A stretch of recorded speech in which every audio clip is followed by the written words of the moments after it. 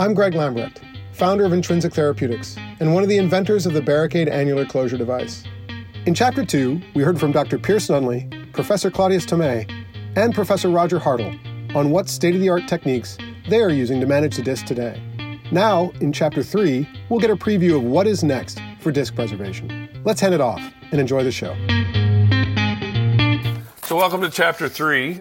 We have been discussing the history of where we've come with disc preservation and some of the current practices to include the Barricade RCT. We are really honored to be joined again in this third segment by Professor Roger Hartle from Cornell and Claudius Tomei. We are going to be free to talk about the future.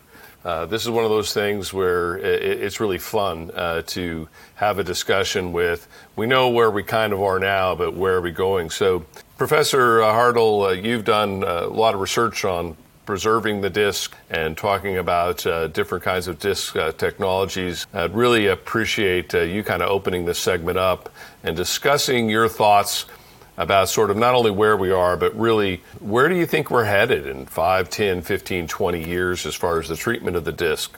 It has always been my and our interest here at Weill Cornell, and now we're merging our programs with Columbia under Ox Spines, and we all as a group we've discussed this, the importance of the interdisciplinary approach to disc disease, not only disc herniation but degenerative disc disease, low back pain, lumbar stenosis. So the interdisciplinary nature of how we address this as physicians, not only as surgeons, and that entails then prevention, but then also treatment, and that could be surgical, non-surgical injections, cognitive behavioral treatment, mindfulness. All these things are very, really important.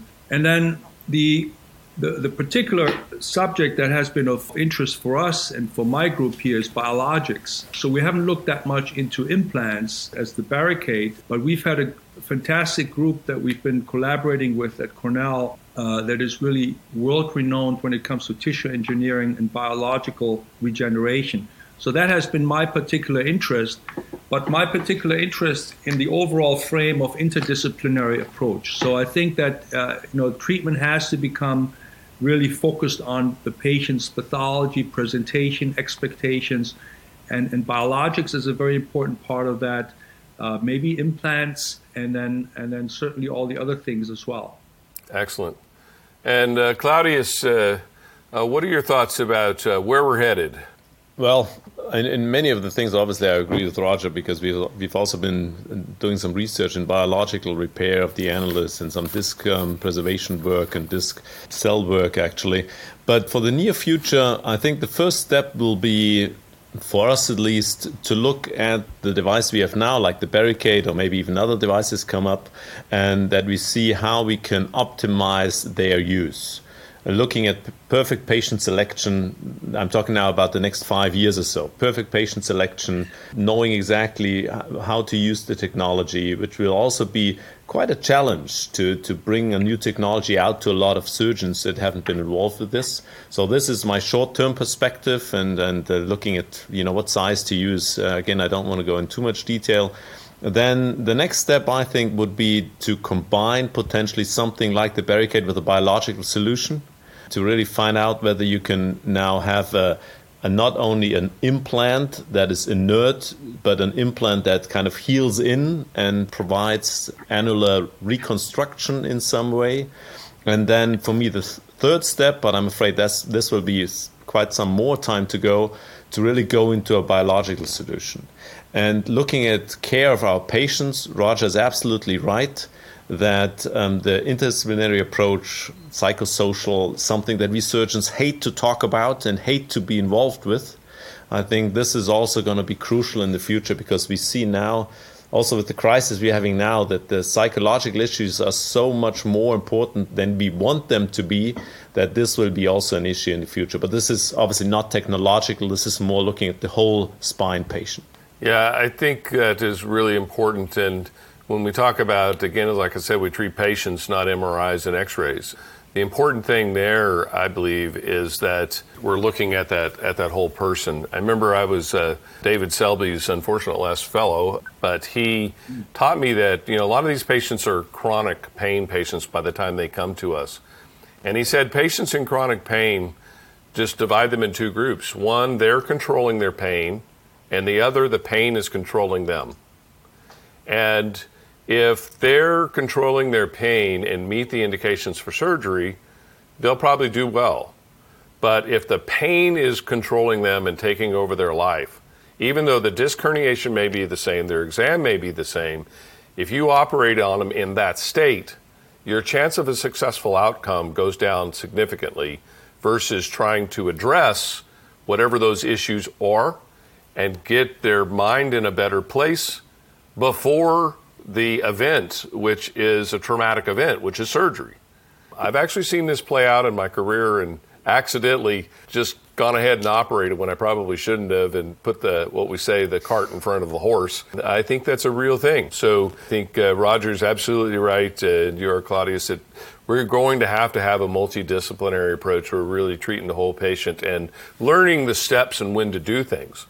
I think this is also a good time to also talk about the future of Barricade, because obviously we've done a tremendous amount of research and that's turned out well. How do you see, first in Europe and then we'll go to the U.S., but Claudius, how do you see in Europe basically how Barricade will be used and how we can train and teach people the appropriate use of the device so that it will help our patients and patient care?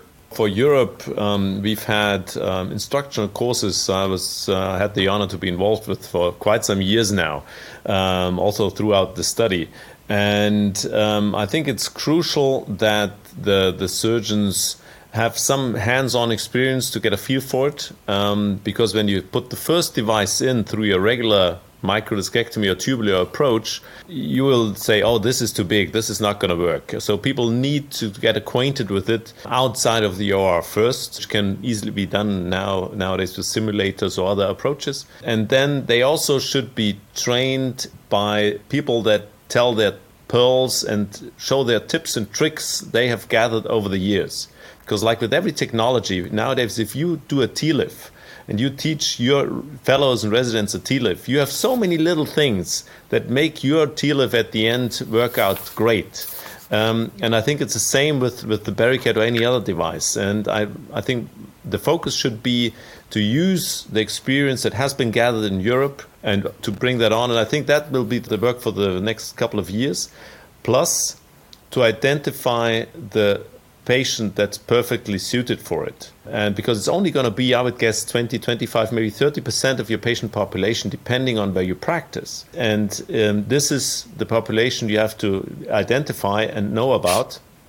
And that's going to also be important for the success of your treatment or the annular closure device. I think that's, and Roger, what do you think about the U.S. and your experience dealing with new technology, and what would you say to surgeons that are wanting to think about using Barricade technology and how to start to enter that? Yeah, first of all, I would say that the studies that you published, you meaning Claudius, but certainly shows the best evidence available so far of a device that we have to reduce the incidence of recurrent disc herniations. So first of all, it's a very, very well done study with very solid scientific evidence that has been vetted by the FDA and by others, as you know, and there had been obstacles posed that were then overcome. So that all tells you that there's a tremendous history here and tremendous value, and I think surgeons have to understand that. So we know that now, but how do we spread that information? I think now with all the Zoom webinars that we do on a daily basis, I think it would be helpful probably to have surgeons who've done a lot of cases talk about it, like as Claudius mentioned, talked about tips and tricks, case presentations. It should be relatively easy really to do this and get US surgeons interested and on board in listening to these webinars. And then it's just, obviously getting hospital approvals here in the U.S. and really get it into the practice. And then I think long term, as Claudius mentioned, the combination with biologics. Biologics have been shown, our work and others, that we're very good at repairing an annular defect, looking down weeks and months after the treatment. But the short term repair is the problem. And that's where Barricade obviously comes in as a mechanical device. But if you can marry both, that sounds to me like the best possible scenario. And then I guess the other thing you got to keep in mind, especially now in North America, is the movement towards endoscopic treatment. So how do you come up with something that works for the endoscopic spine surgeon? So those are all really exciting thoughts and ideas, and it'll be very interesting to see what's going to happen over the next few months and years here. Well, it's been a fascinating career. We've each of us have been in these careers about the same amount of time, and the reason I went into spine was because I looked at what was available and I thought, you know what, it is always going to be advancing throughout my career, and there's always going to be something new. There's always going to be something interesting, and I love doing research, and I just knew that it was going to be a great career, and so far it has been, and I think what the three of us agree on is it's going to be an exciting career for the people that we're training now that don't have gray hair and are young and bigger. So I think that for the young folks out there, the surgeons used to say, oh, I was in the heyday. It was, I trained in the heyday, but now your career is not going to be as good. I don't have that same thought at all. The reimbursement and things may be different, but as far as the love of spine and spine surgery, spine care, I think the future is really bright. And I think for those folks that love being in it, it's going to be just as exciting for their career that they're just starting it as it was and has been and continues to be for us. Any final comments you'd like to make, Claudius? No, I absolutely agree. I mean, I think we have some new technology on hand. We'll see how endoscopy does. It'll be interesting. But since the last decades, it has been a challenge to bring new technology into spine. I'm happy that I was involved with this technology, and I think we can advance this further. And your closing statement, if you will, was perfect. So not much to add from my side. And Roger. Yeah, Piers, first of all, I just want to, what you talked about, the pain controlling the patient advisor, I think is incredible. I've never heard this, and it's so true. I want to point that out. And when I decided to go into spine, I trained as a neurosurgeon, as a brain surgeon. I was worried that, I was never going to use the microscope, no navigation anymore. I was worried about all these things. And now I use these things more than my colleagues who do brain surgery. Right.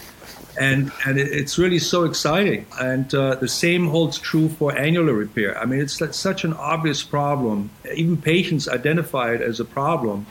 And I think with Barricade now, we have a viable, proven way of really addressing it. And again, this is only going to be the beginning, because now, we'll have the device, and then we'll work on it. We'll make it better, and we'll combine it with biologics maybe, and it's going to be great. So it's really exciting. Great. Well, it's been my pleasure, honestly, to spend the last hour with Professor Hartl and Professor Tomei. Roger and Claudius, you guys are awesome. I know we're tired of these Zoom meetings and things of that nature. It'll be nice having a nice glass of wine or a beer at some point. And it's just a really fun time to be in spine. Appreciate Barricade for putting this on and allowing us to have this opportunity to chat with each other. And with that, we'll say goodbye till next time for the series. Has been a pleasure. Thanks, Piers, again. What a future to work towards. Thank you to the experts for an insightful interview. We hope you've enjoyed. Thank you for listening and for helping us to build a world where lumbar disc herniation doesn't define lives. Next episode begins a new series, so please subscribe wherever you're listening. To watch the full interviews and to learn more about the Barricade annular closure device, head over to youtube.com/Barricade.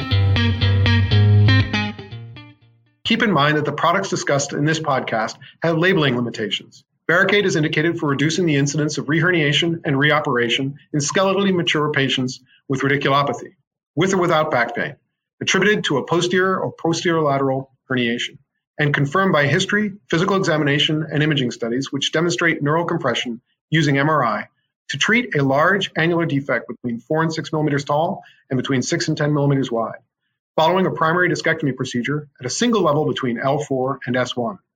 All medical devices have risks. Please refer to barricade.com/instructions for a full list of benefit and risk information. U.S. law restricts this device to sale by or on the order of a physician. The guests on this podcast are consultants of Intrinsic Therapeutics.